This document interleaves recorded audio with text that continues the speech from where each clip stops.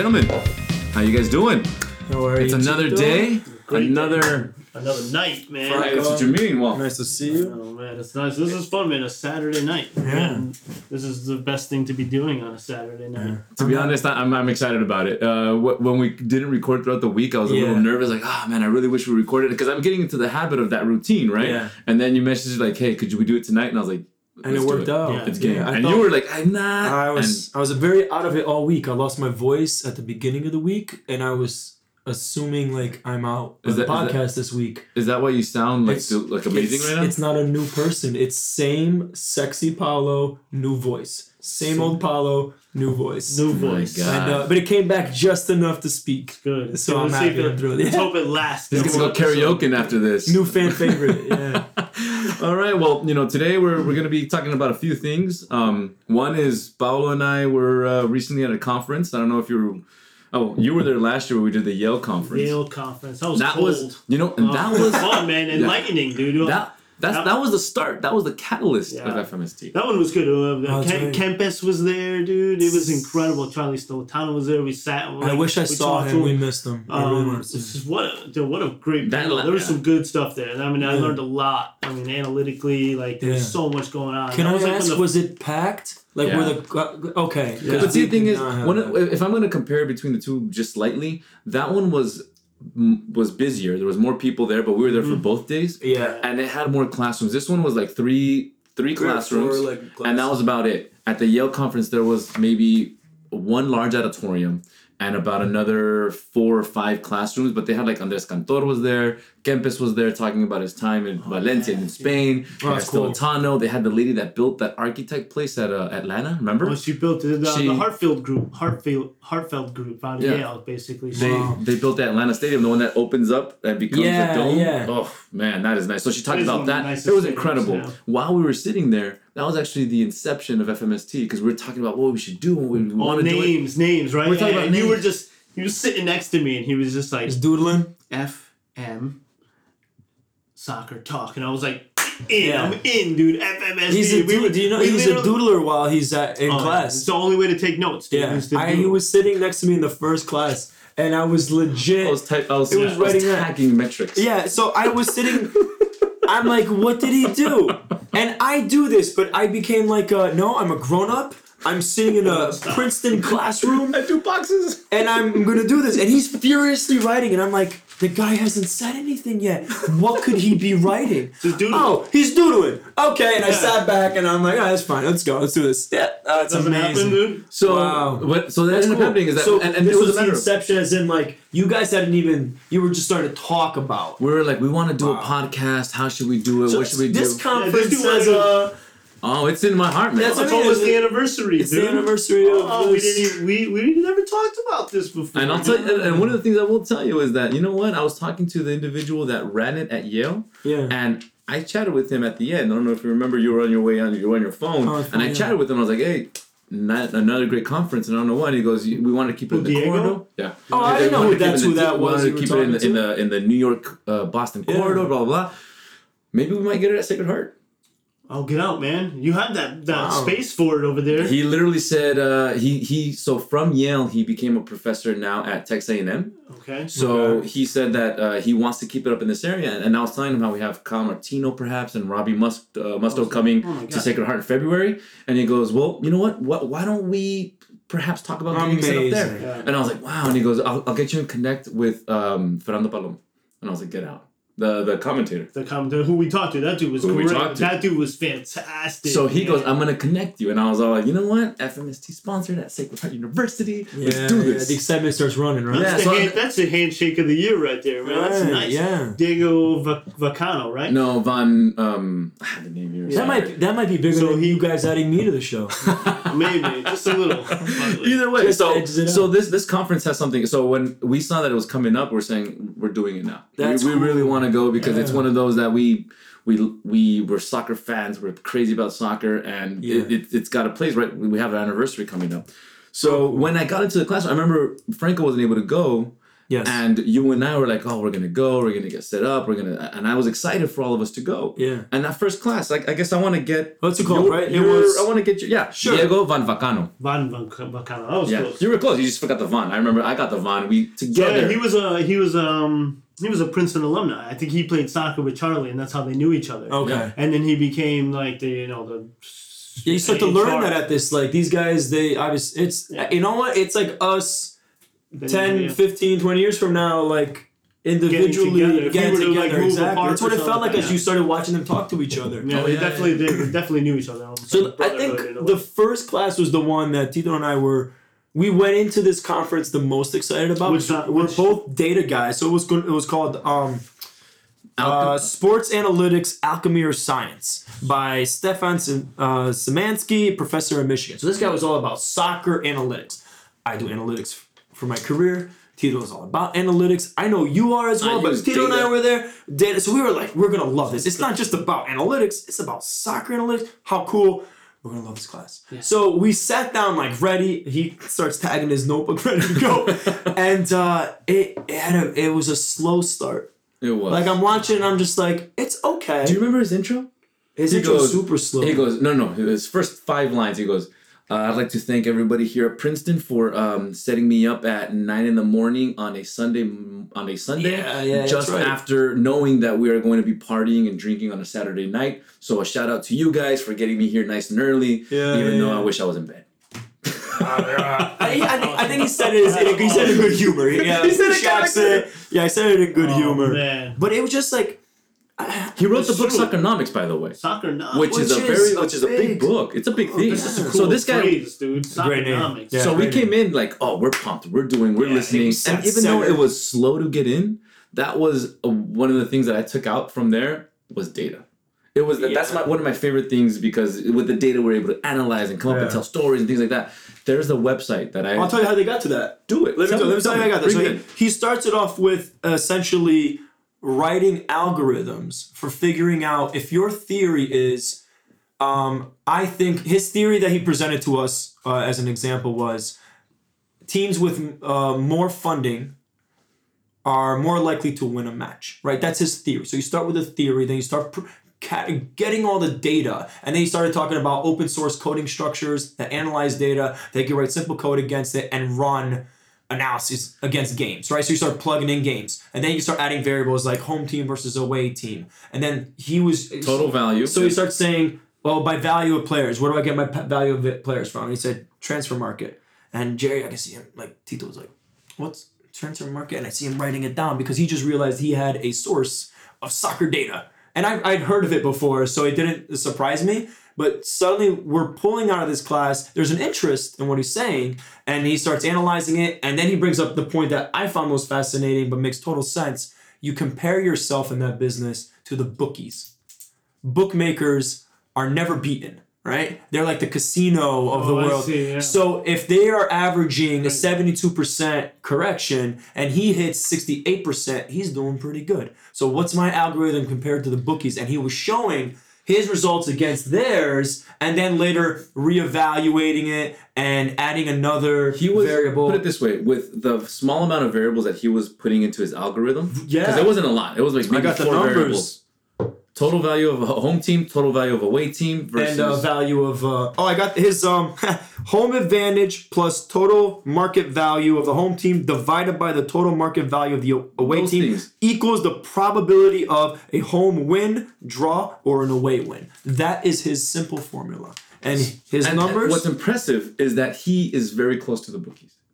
And the bookies are, I mean... 50. Well, that makes sense. But the thing is, the bookies are looking at new information. They're looking at what's going on in the environment. How do the teams... inside information as well. 100%. Right? I mean, it's like, what's that? The FanDuel or whatever. Yeah. Whatever site that is that you can bet. Yeah. You could bet on anything. When I was in Vegas, dude, you can get a line on anything, on any game, anywhere. You can do the coin flip, dude. Yeah, I heard of that. First throw in, first yellow. They have to get their odds from somewhere, and we're better than these people. If he's comparing to bookies, this is my favorite thing. Right? He's showing us football line or hyphen data.co.uk. You have all these leagues here, and it goes back 20 almost 20 years. Look at this. Premier League, Championship, League One. Which is click on this, valuable. And it has all of these data points as to who won and who's home and who's away, what the score was. So you can trend out and test your theory as it's been going and then make it stronger. So the whole idea is to continuously improve it. And he's more of like, we should share data for the good of better data. But the problem is because money's involved in this, there's companies out there or people, individual, that this is what they do.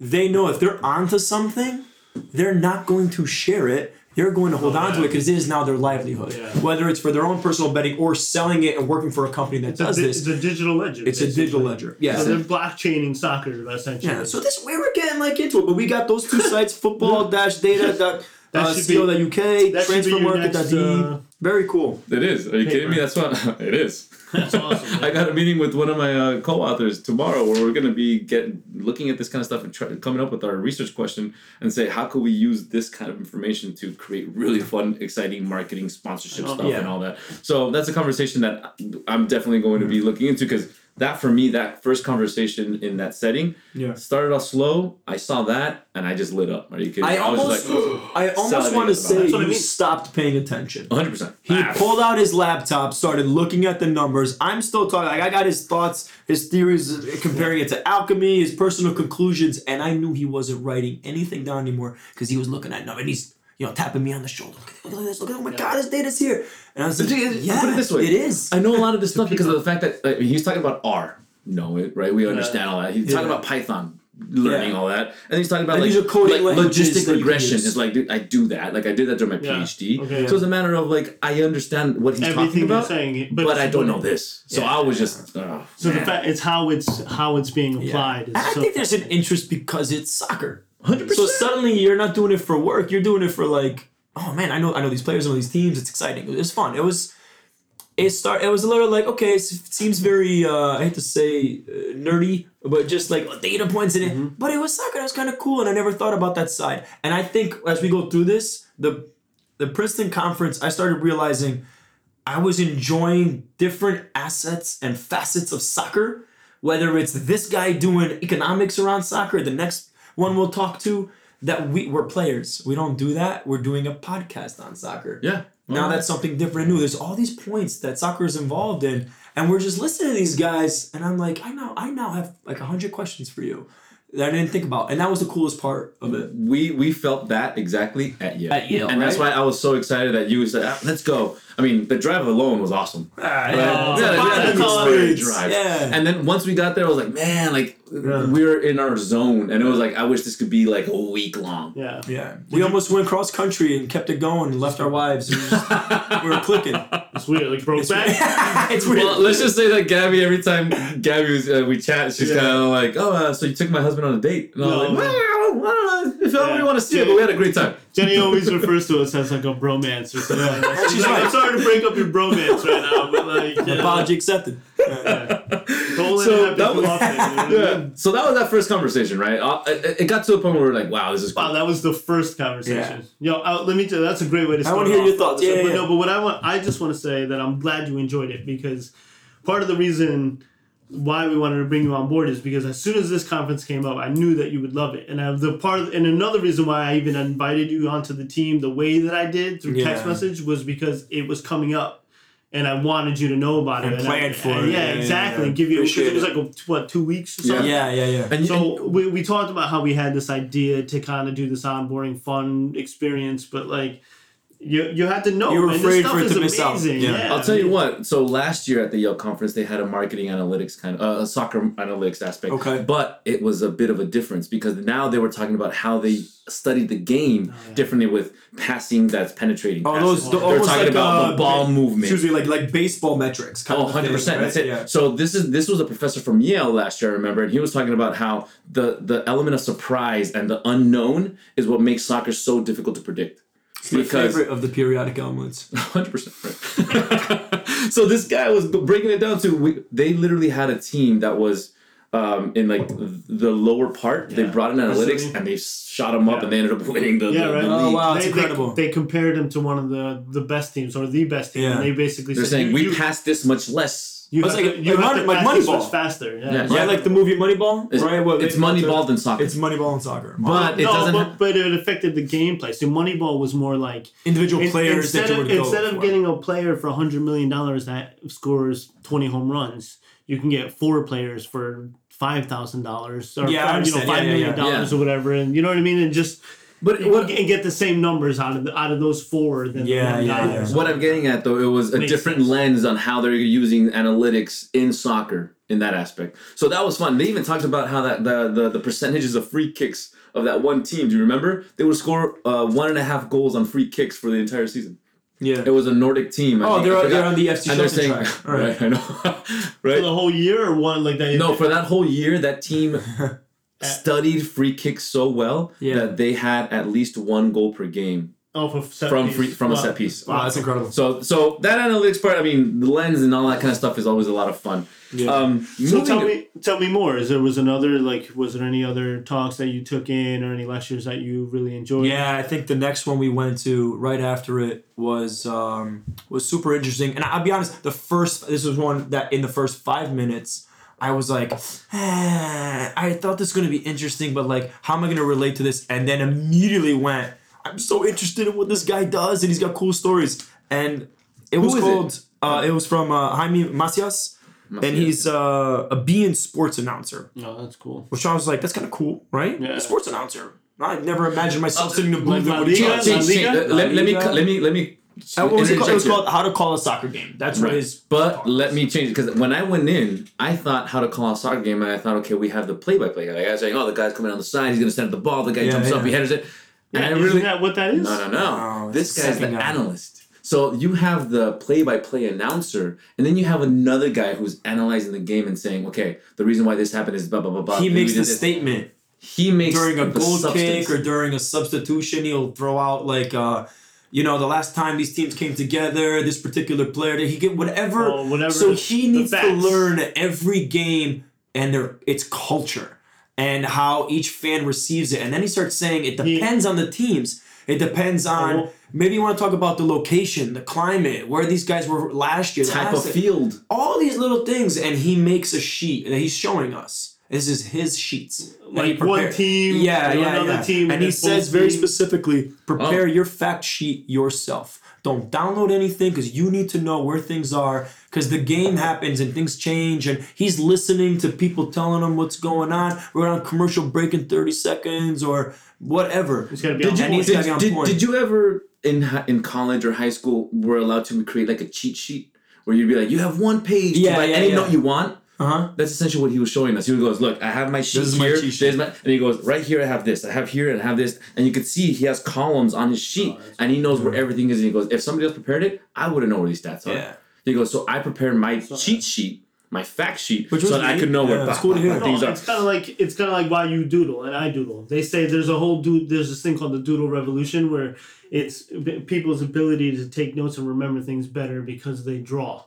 Constantly. So like a picture tells 1,000 words. So when I'm in a meeting, I look like the rudest person because I'm just sitting there like my head doesn't even come up. Every now and then I'm like, I heard one person say something and then I'm literally drawing the whole time. Wow. And my boss has actually come to my defense like, that's just don't mind him. He's just taking notes. And I'll remember an entire conversation based off of this one picture that I took or drew. And if I had a teacher that didn't write on the board, forget it. I did terrible in that class. Your cheat sheet thing that you're talking about, I thought you were allowed to do that on every test. So I just... Not my classes that I teach. I don't know. If it doesn't Wait, say... is that not standard? No, if it doesn't say you... It's just like it's like in design, when I get like brand standards for a company, if it doesn't say I can't do it, then I can do it. Yeah. That's my rule. That makes sense. So if I don't specifically say do not bring a cheat sheet, you're going to bring one in and be like... Yeah. Yes. So, it's like Cliff Notes. Yeah, well... It's not definitely how it is. Well, it's like they didn't say that I have a memory disability, dude. I can't remember things for long periods of time. I need a cheat sheet. It's a physical problem. It happens. It happens to some of us, right? So that's why I take a lot of notes, right? So this guy, right? This guy's... My wife would be like... You're the worst. Like, not the worst, but she's like, because I always say that. Like, for her, like, she was so scholarly, and I was like, I took the teachers that, like, I was told to take, because I knew I was going to pass. I think we're in this world to make our wives roll their eyes. And I tell her all the time, I'm like, you're going to get a headache if you keep rolling your eyes that much. I said, maybe this is why you get migraines. Maybe this is why you get migraines. Just enjoy what I do. Yeah. Going back a bit to the Macias guy, right? So he even tells us, like, right, the first 15 minutes of a game, you want to say these things, game context. Oh, right. Who are we? Where are we? How did they get here? By bus, by plane? Were they, or the matches that led them up to that? Was Liverpool having to fly across the country to go and play in Qatar? Yeah. So you talk about game importance, who's missing, the history, all of that in the first 20 minutes of a game as a commentator. Yeah, it's called giving the fan context, getting them into this game. Okay, is there like a green light that goes on that he's like? Oh, it's actually something really interesting. I didn't think so. You imagine these guys up in a booth, right, at the stadium. Which this I understood after he said it, didn't realize it, but because there's so many games now, so much going on, he calls almost all of his games now either from home or from like a van outside the stadium because they're given X number of games where they don't have to pay for to actually go up in the booth, and then they're like, well, if we could call this game from the feed in the truck for free, we're not going to pay for it. Yeah, so that's one. But the other thing is his level is view. This is what I thought was the most interesting aspect of what he did. He could only see up to like before the goalie. Like as you can imagine, so he infers what he thinks happened based on his own intuition. He's an ex-pro goalkeeper. So he's a soccer guy, he's played a lot his whole life, and he's been doing this a lot. So he learns to watch the refs, the linesmen, their cues, and he infers what happened in the play. He can't see the play. How can he? And I said, I don't know how he does this. I literally told him, I don't understand how you do this. He says it's feeling. It's a feeling that you get. You see the pass, you see the linesman. Yeah. If he does something, you kind of, there's a foul. So he knows that as he's going to commentate, he's going to comment on something. Yeah. And on top of that, you asked the question about, like, is there a green light? You're going to talk now? Yeah. No, it's all about his relationship with the play-by-play. So he goes, one of the things I hate is when they change my team. Because he goes, I have a play-by-play announcer. I have a person on the field. It's me that's doing the commentating. And he goes, I have a team of 4. Are they all together? No, one's on the field, one's next to him, one's in a booth somewhere. So these guys are monitoring different parts of the game. As much as he gets there's got to be a producer that says, Mike 1, 2, 3, 4. Sure, there's probably his boss. I'm sure, yeah, but he goes, but he knows like the way that we kind of get a feel as to how we talk and when we talk and when somebody wants to get involved. Yeah, you have to form a partnership. Yeah. Yeah, so he said notes like you do this to get into the game and set the stage. Then you go deep into tactics on that game.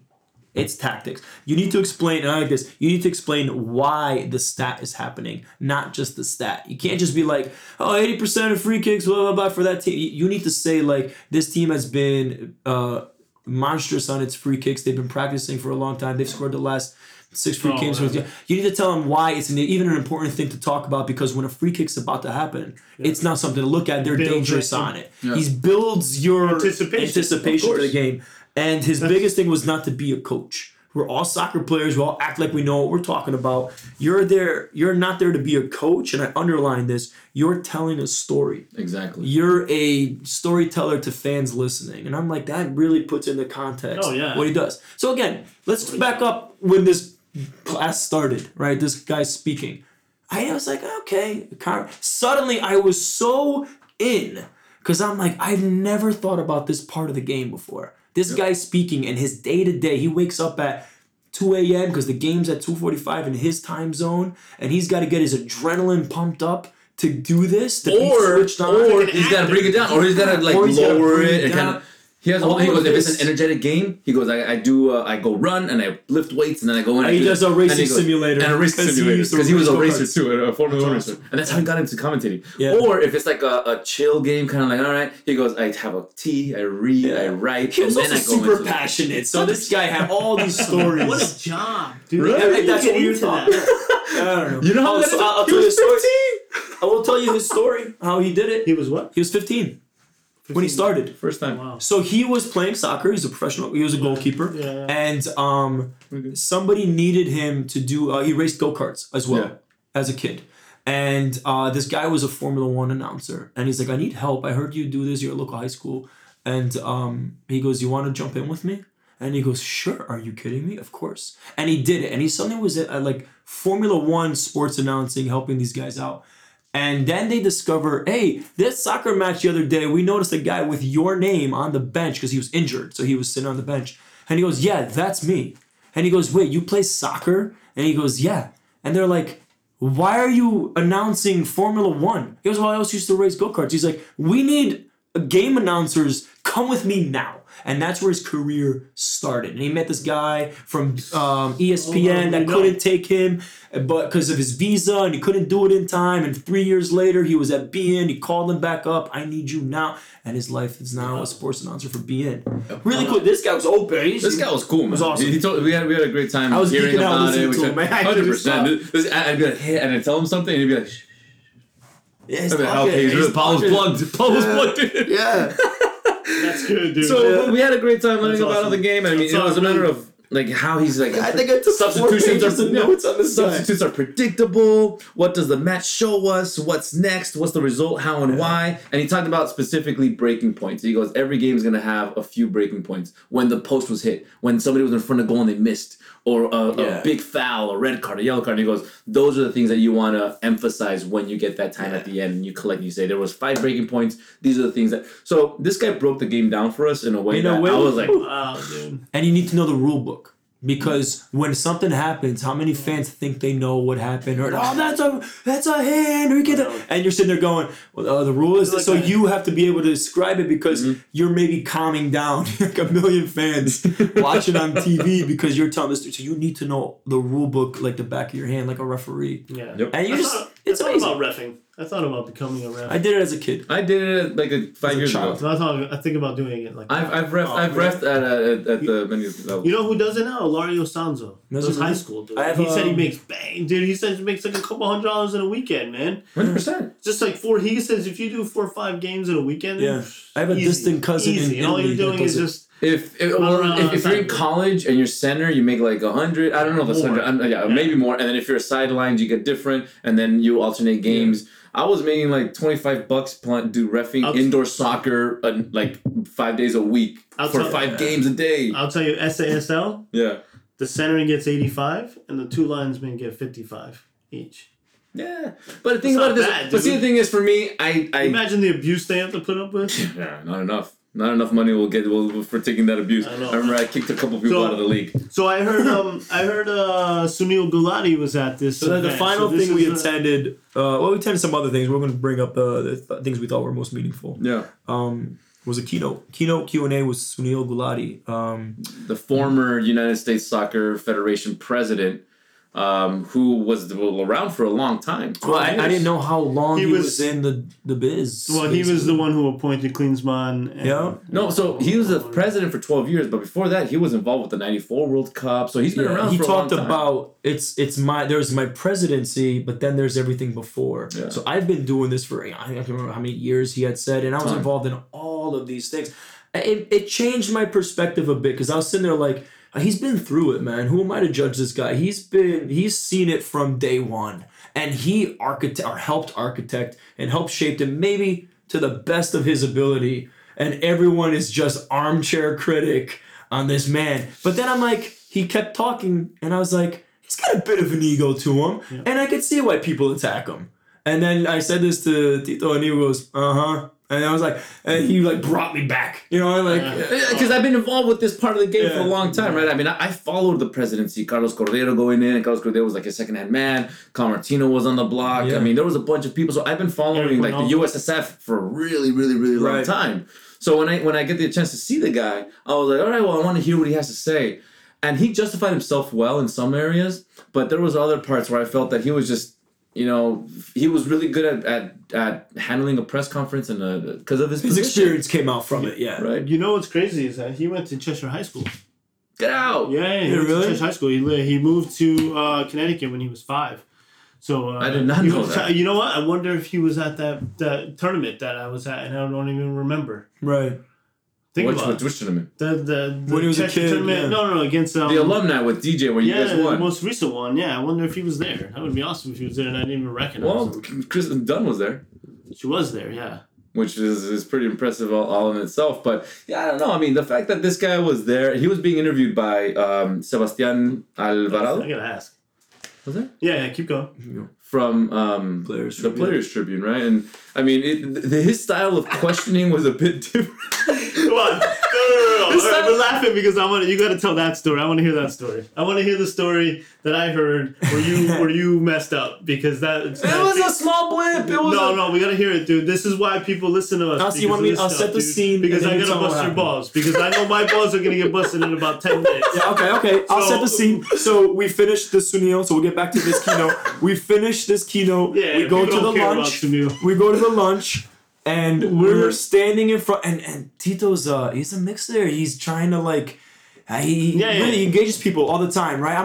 I get shy a little bit, like to engage people, but he's just like, hey man. So he sees Sebastián in front of us, and we're going down the buffet line, right? And he's like, I'm gonna reach out to this guy and chat, and I have a connection. And Tito, take it away and tell everybody what happened. Yeah, please tell me. This is Sebastian from the Players Tribune. So what does that mean? He was in the middle. Okay, so Players Tribune is a really good magazine where it gives you in-depth stories about players and a different perspective of players, right? So personal, like he's interviewed these players. Oh yeah, but players like I read it often. Right? Okay. So as he's scooping, you read the Players Union. You're a fan of yeah. I got so you. as he's scooping the hummus, I tell him, hey.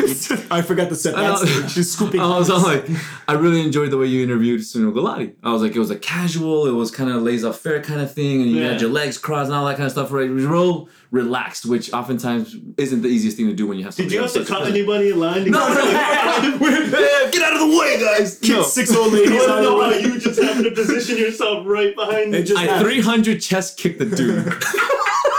Just kidding. Get out of my way. So I took someone's milk and threw it. Get out of here. No.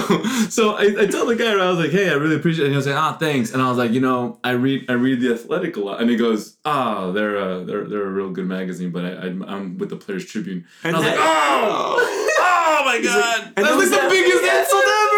And I knew exactly who he was and where he's a writer. He also, and then he goes, that's a good magazine, but I'm with the Players Tribune. I was kind of like, oh shit! So I was like, listen, I read you a lot. And I was like, I read the Kevin De Bruyne one. I read the Lukaku one. I read the Alves one. And these are stories which are awesome. Don't get me wrong. Like I sent them to the group a lot. Yeah, I read them. Yeah. Right. So they're good. Like, I mean, and I told him, and he was like, I worked on those. And so at this point, I lost some footing. But then after that, I was like, I told him the ones I've read, and he goes, and I worked on those, and I was like, all right, I got to step up. Yeah. Because when we went to lunch, he waited for us. Because we were in the same line together, and we were on our way to lunch, and I see him like kind of like hold the thing, and he's kind of like looking around, and he waits for us. We arrive, and then he starts walking with us, and I was like, right on. So that means I didn't make that bad of an impression. Yeah. Oh, I see. Okay. I felt bad. I saw him trying to save it, and I knew what happened. You could see it. Yeah. Tito knew it was the Players Tribune, but he said the wrong thing, and the guy's like, now you're trying to just come back, but. I knew my stuff. It's the right thing to do. Yeah. Listen to this. I maybe did the right thing. You know what? What if I did I'm pretty sure I did that to Brian McBride. I did this on purpose. We were having lunch with him, man. I did this on purpose. I was like, I wanted to bring it down a little bit. Kick him down a little bit. Of course. Cutting me in line, taking Get that out of here. I wanted the history in the books. You got it. You write down the history. Let's get back. Let's finish up the Sunil thing. Oh yeah. Let's finish that up. So one of the things he said was they asked him if is he happy with his 12 years men's soccer, his 12 years in his presidency. Very good question, I thought, right? The moderator did. The moderator asked him this, right? It was one. It was like just two person in front. Yeah. And you're a jerk, dude. Yeah. He's not the one who said it. He responds with, "It's getting hot in here." Happy. He's happy with. Is he happy with where it is today from 20 years ago? Is how he would respond that. So from when he first came 20 years ago, and that's the number I couldn't remember. Yeah. And he says, from that moment when I started, there are now 3 pro leagues that didn't exist before. There's high-valued MLS teams, MLS that didn't exist before, and there's a women's team success. So he goes, when I think back and I put those down, yes, I'm happy. Now, there's a lot of people who are going, Yeah, you can't take all that credit. And the women were good before he came around. Yeah. Oh yeah. What I'm saying is the way that he answered every question was very much a politician's question. Oh yeah. Oh, how did you? Yeah. What do you think about your presidency? Well, I did more than just my presidency. Let me tell you. Jokes, a lot of like ribbing on people. Yeah, they would ask him like a question like, so what do you feel when you read negative things about you? And he goes, I don't read. I don't read. Yeah. He's like, come on, of course you do. And then he goes, yeah, I do. I do it like everybody else. But Grant Wall was part of the people asking questions. And Grant Wall was in the audience. He was in the audience with us because the day before. Grant Wall is everybody, dude. He's good. I love that dude. He's one of my favorite. He's like, he knows so much. Football, right? Planet Football. Planet Football. With Grant Wall. Yeah. So he's asking them questions, and it was a matter of like he's asking them really tough questions. And he goes, hey Grant, what about the PC or what about that? Oh, you know what, Grant, and he was calling him out. And it was a matter of I showed Paulo in the middle. I was kind of like, you may not know this part of the history. And I showed him a piece. I was like, look, check this out. And I was like, Grant Wall wrote a piece as to why Sunil Gulati needs to quit his job when the U.S. didn't qualify. He's sitting there and that's. I remember that article. Yeah. I remember that article, like reading it the next day. And I was like, I have no idea. And agreeing with it, which was fun because it was all new to me. So I was like on the edge of my seat learning. You know what? If they kept Klinsmann, they would have qualified. 100%. I agree. I was a fan of Klinsmann. Yeah. I think so too. He changed the youth system too. Yeah. They gave him the key to say. He was looking long term. They really messed up. He was looking long term, and nobody wanted to wait. So the conversation about nepotism came up as to Berhalter and all that kind of stuff, and he goes, I mean, but the thing is, he answered like a politician, and nobody came up and said they interviewed one other person that was not going to be getting the job. Yeah, it wasn't a challenge. So he answered well because he knows how to answer, but then he goes, we have $160 million in the reserve. And after the end of the year, we should have 125 million, right? And I'm thinking to myself, if you guys are really pushing soccer forward, you shouldn't have that much money in the reserve because you should be putting that back into the system. But they say all the youth. Yeah, and they're all like, oh, we have 160 million. What you're telling me is you run it as a business, you're profitable, and are you going to go public soon or what? Yeah. Oh, yeah. Think about it. Think about it. They're non-profit, but if you're sitting on $160 million as a non-profit. That's telling me that you guys aren't investing the money right in the proper ways. So that was my biggest issue. They don't know how to.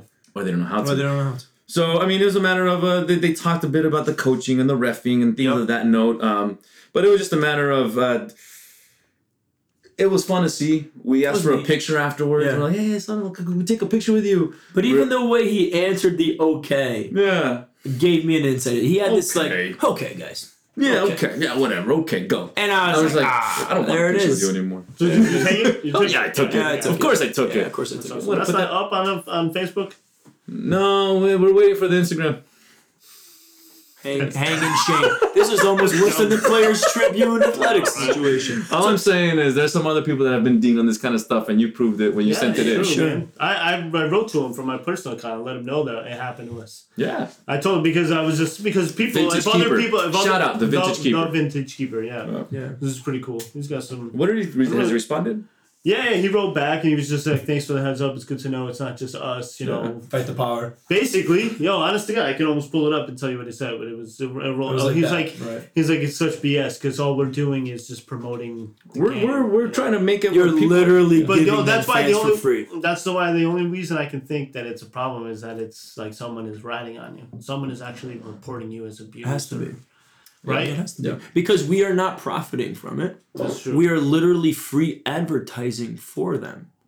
Why they don't want the advertising. Want it. Apparently.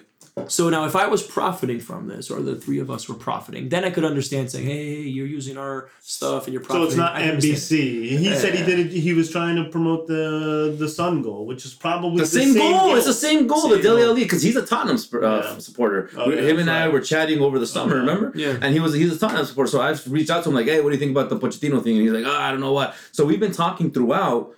And then he literally said, I was promoting the Dele Alli pass to the Sun goal. And I was like, I don't know. There it is. So you made a friend in all this. The silver lining, the ray of sunshine in this is... Nah, he's been a friend since the summer. Oh, that's nice. Love. I heard that there was... tell me more about this. Can I tell you... before we go to lunch, I got 2 quotes from Sunil I wrote down. Please, that I actually liked. I found these interesting. No, don't apologize. One was... our expectations have risen. He was talking about not qualifying for that World Cup.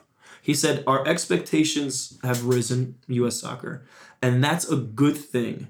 We didn't have that 25 years ago, in the sense of now if the U.S. does not qualify for a World Cup, people are like, that is tremendously awful. So he's just saying it is good that our bar is at the point that that's deemed a massive failure. That means we've set a higher level of expectation.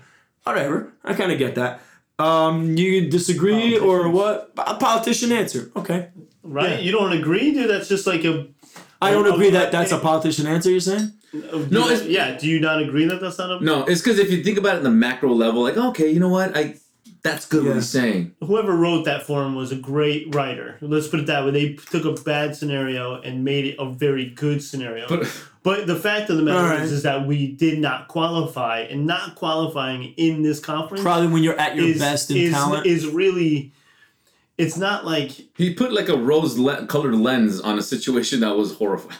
Yeah. What do you think? No, I think it's bullshit. Oh, you do think? What did you didn't think it was bullshit? You thought it was a good answer? No, I don't know. I was just like... No, it's a good answer, but it's a bullshit answer. Yeah. In my opinion, I don't think that... Yeah, we have expectations that we have now of the team. I'll tell you what, 25 years ago in 1994, whenever the hell 25 years ago was, that team would have beat the shit out of our team now. They have more heart. Oh my God, you're talking about everybody. Tab Ramos, Claudio, Miola, everybody. Balboa. Yeah, that Jones. Stewart. That team was sick, dude. Yeah. Harks. Oh my, Harks. I mean, these guys... So we should... Harks, the talent from then till now should have improved tenfold. Should have, yeah. Right? No, put it this way. But it let's say I think technically it did, but they the don't heart have the is different. Man. No, man. Right? Because those guys were fighting for themselves. They were just trying to represent their country, fighting for all of soccer in the U.S. It's not like they were getting paid millions at that time. Exactly. So they were literally like, we represent U.S. soccer. We're going to go out there They watched the movie Miracle and they were like, we can do this. It wasn't even out then, but they knew it. Yeah. They came out with So that was a good quote. Yeah. And it's funny because we have different spins on it, and that's it. On one, you hear one thing and you have different perspectives. It's cool. It sounds great. It does, right? Well, he mentioned this. Maybe we all feel this way. He goes, "You qualify for 7 World Cups. This is going to be the same way politicians answer. You qualify for 7 World Cups in a row. My wife congratulates me. You miss one. Everyone tells you their opinion." No. Yeah. Yes and no. Yes and no. Yeah, you get that, but we're still all like, we didn't qualify for the World Cup. No, you know what that is? You know what that is? Yeah. That's him wanting more credit for the time that they won. I like that, yeah. Well said. Because think about it this way, man. Said. What other big team should be taking You were supposed to qualify. USA is supposed to qualify. Maybe our bar has gotten higher. Yeah. But that doesn't mean it should drop. Yeah. It should continue to go up because it's not like we got to a point where we could say we were awesome.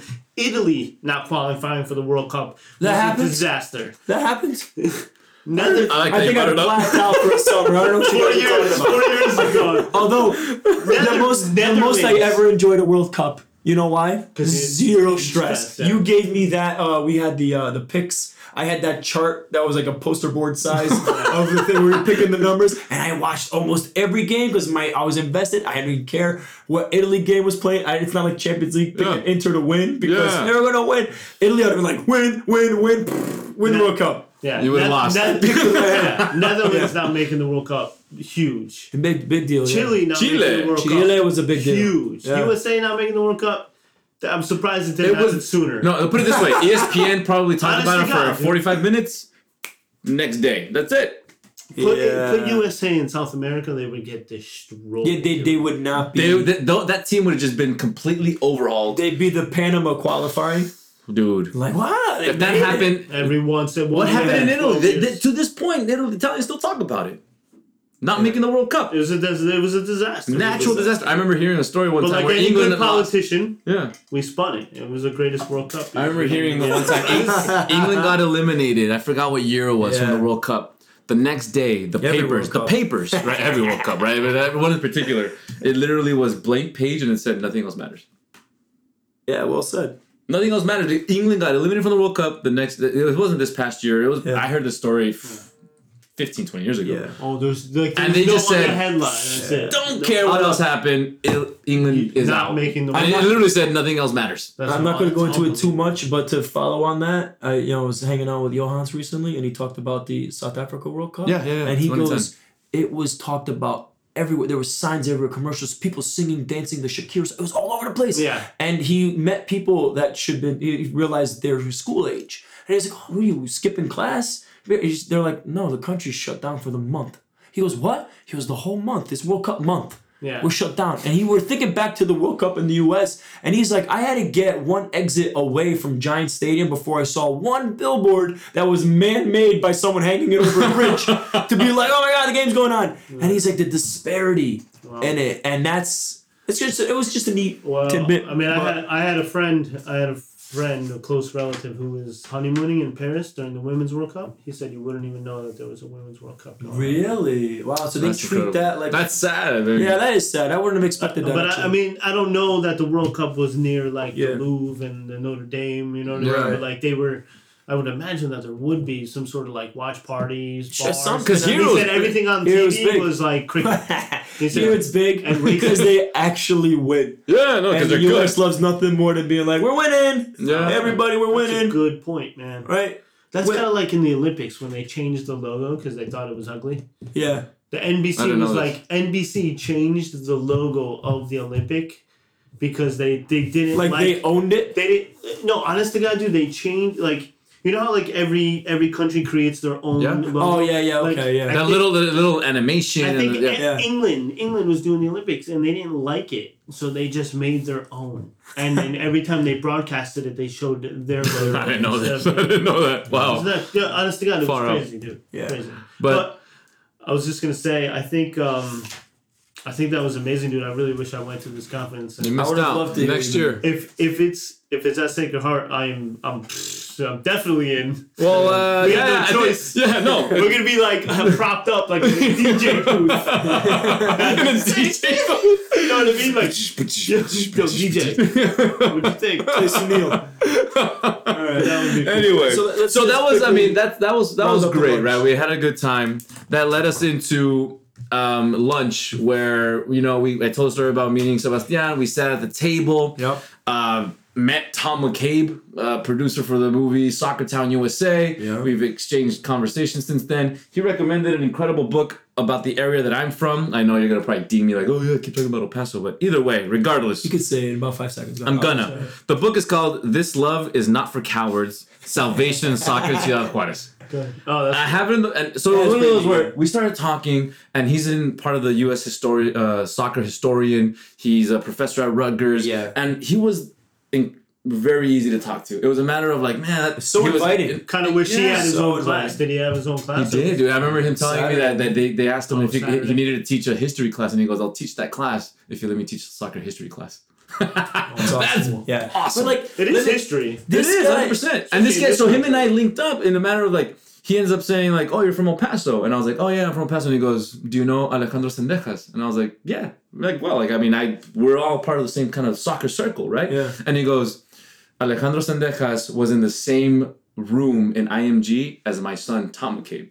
And I was like, "Oh, right on." Tom McCabe is part of the MLS, playing with Cincinnati FC, and it was just a matter of like, that's really they were connected. Cool. It was cool, man. Really, and I was like, wow. And we started chatting, and yeah, sure enough, I mean, this guy's he knows the game. He's a historian, right? And it's one of those where like I can't wait to get more involved with that. And the American historian, which is like, it seems like I feel like I know more about Europeans. Well, even then, I do about my own country. Yeah, put it this way: you watch a film of any sort of World Cup or Champions League in the past, and you'll have a historian that knows about, oh well, as you lead up to the time, and they set they give you the context. Yeah, this guy does this because he knows the American game so well that he is a soccer historian for the American game. You know what's really cool about that's incredible. He was just as interested to hear about FMST podcast.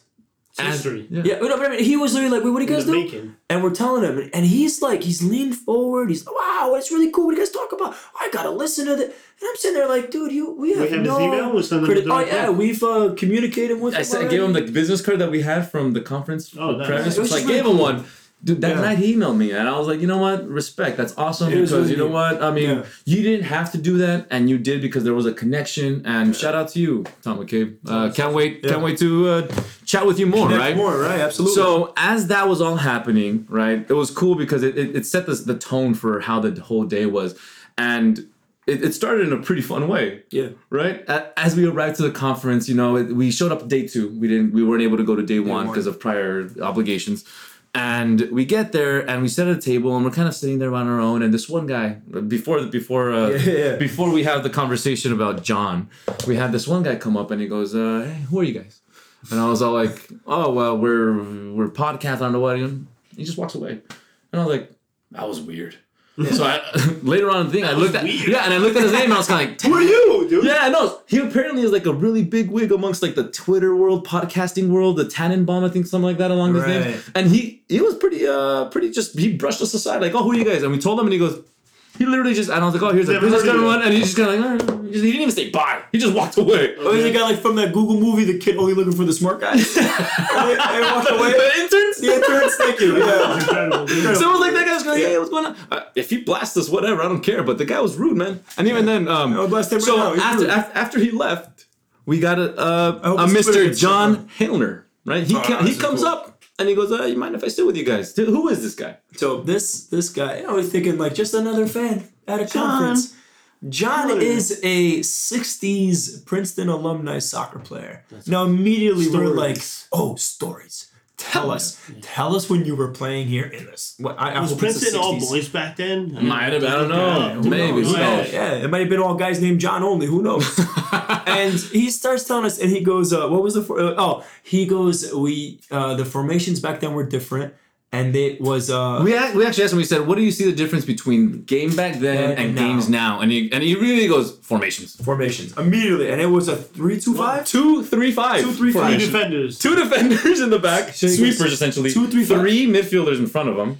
And 5 up top. And then 5 up top. Now, immediately I said, yeah, that's how we do play no matter what formation we put out. And that, I tell him, I go, "Didn't you just send us a text that had this like old school poster you would hang up in your room that had formations from like, you know, early days till today?" And I remember reading one that was that formation and going, they used to play super attacking or whatever. And then this guy sits down in front of me and literally says that. And I'm like, I need to hear how you played that. And he starts, riffing on his teammates, and he was like, the midfielders would never come back. Never coming back. Everybody's attacking. He was a defender? He was a defender. The midfielders would never come back. We would be there, and it would be so isolated. Right. And sure enough, a guy walks up. 2 against 5. The other team got 5, dude. Guy number 2 walks in. "Hey, John. Hey, what's going on?" Give themselves a hug. They know each other. So they were teammates. So I think they attend this together. And he sits down and he goes, "Oh yeah, we played at the same time together." And so we asked the question. Also, we hear the midfield never gets back. This dude sits down. He goes, "Oh man, back then as a midfielder, you're running forwards, backwards, you're hustling like crazy." The opposite of what his teammate just said. Awesome. And I'm like, this is amazing. This is how 2 friends just talk about their perspective of the game. Yeah. And it was just so fun to hear. And then we only had a few minutes. Yeah, it was probably 10 minutes at the most, but it was fun. It was cool seeing people that were talking about and reminiscing about those days back. We were looking at ourselves in the mirror, like 40 years from now, kind of thing. That's basically what we're doing here. Friends talking about soccer games and soccer stories and stuff. I mean, you said you sat with Johans the other day and you just heard some of those phenomenal stories. Yeah, like an hour went by. It's basically what we want to do. We want to share people's soccer stories. And I love telling my son some of my old stories, you know? So it's just, I hope he grows up to do the same thing. Because some of my best friends are... My best friends are all from playing soccer, basically, all of them. So, I mean, I don't know about you guys. A lot of my life experiences were on the field or related to people that were on the field with, and that's oftentimes why I get hassled. Right? You always bring up El Paso, but it's just a matter of that's where I grew up. I mean, that's the only stories I really have that revolve around soccer that were the really important ones. So, as much as you guys talk about stuff that happened here, I have zero connection to Connecticut. I didn't even know where Connecticut was until we were going to move there. She was like, I didn't know it was a state. And I was like, yeah, I know. So it was a matter of all of my stuff is back Southwest. Yeah, no. So my stories, my friends, my history is all back there. And I bring it up often, but it's just a matter of how it is. No, it's great, but it's kind of like if anyone's ever watched The Golden Girls. Yeah. It's Sophia. It's like, picture it, Sicily. 1955. You know what I mean? I've never seen Oh, you never watched Golden Girls? Nah. Great show, dude. You'd love it, dude. Yeah, I feel like Uncle Rico sometimes, though. 4 old ladies, dude. It's awesome. Oh, that's great. All right, then. But, yeah, that was our experience at Princeton. It was fun. I'm glad you guys had a good time. I wish I really could have gone. And you missed out. The dinner sounds like it was probably the best part of the whole thing, especially if you were... No, not the best part? No, the food wasn't the best. It was pretty light, I thought. It was fine. It was fine. But the conversations was cool. Oh, that's what mattered. That sports announcer also sat next to us. Oh, that's so cool. He's starting to share stories of like... oh, yeah, so cool. Did you hear that? I asked him, because I wanted to ask him at the class in questions. I wanted to ask him, what was your favorite game you ever announced? Yeah. So now I had like chance number 2 to ask him, but he's sitting right next to me now. I can't remember. I think he couldn't like decide. He was like, it was just the big games. So the story I remember most classical, vividly, he's done it. So he's like, you almost just. But he did answer it. I remember the answer now. Do you remember? I know. I could tell you a story now as to one of his biggest memories. So he said that one of the times that he had to be the person on the field. So he's there and he's talking to the person that had just won the game and he's excited about it and he's talking and the fans came onto the field. So as they're interviewing, this guy comes up and shows the guy a knife and has the knife to the guy's face. He said machete. A machete. He goes, he had a large knife, a machete. And he goes, and he had it to the player's face. And him being Jaime going like, I think he wants your jersey. And the guy takes off his jersey, gives it to the guy with the machete, and the guy walks away.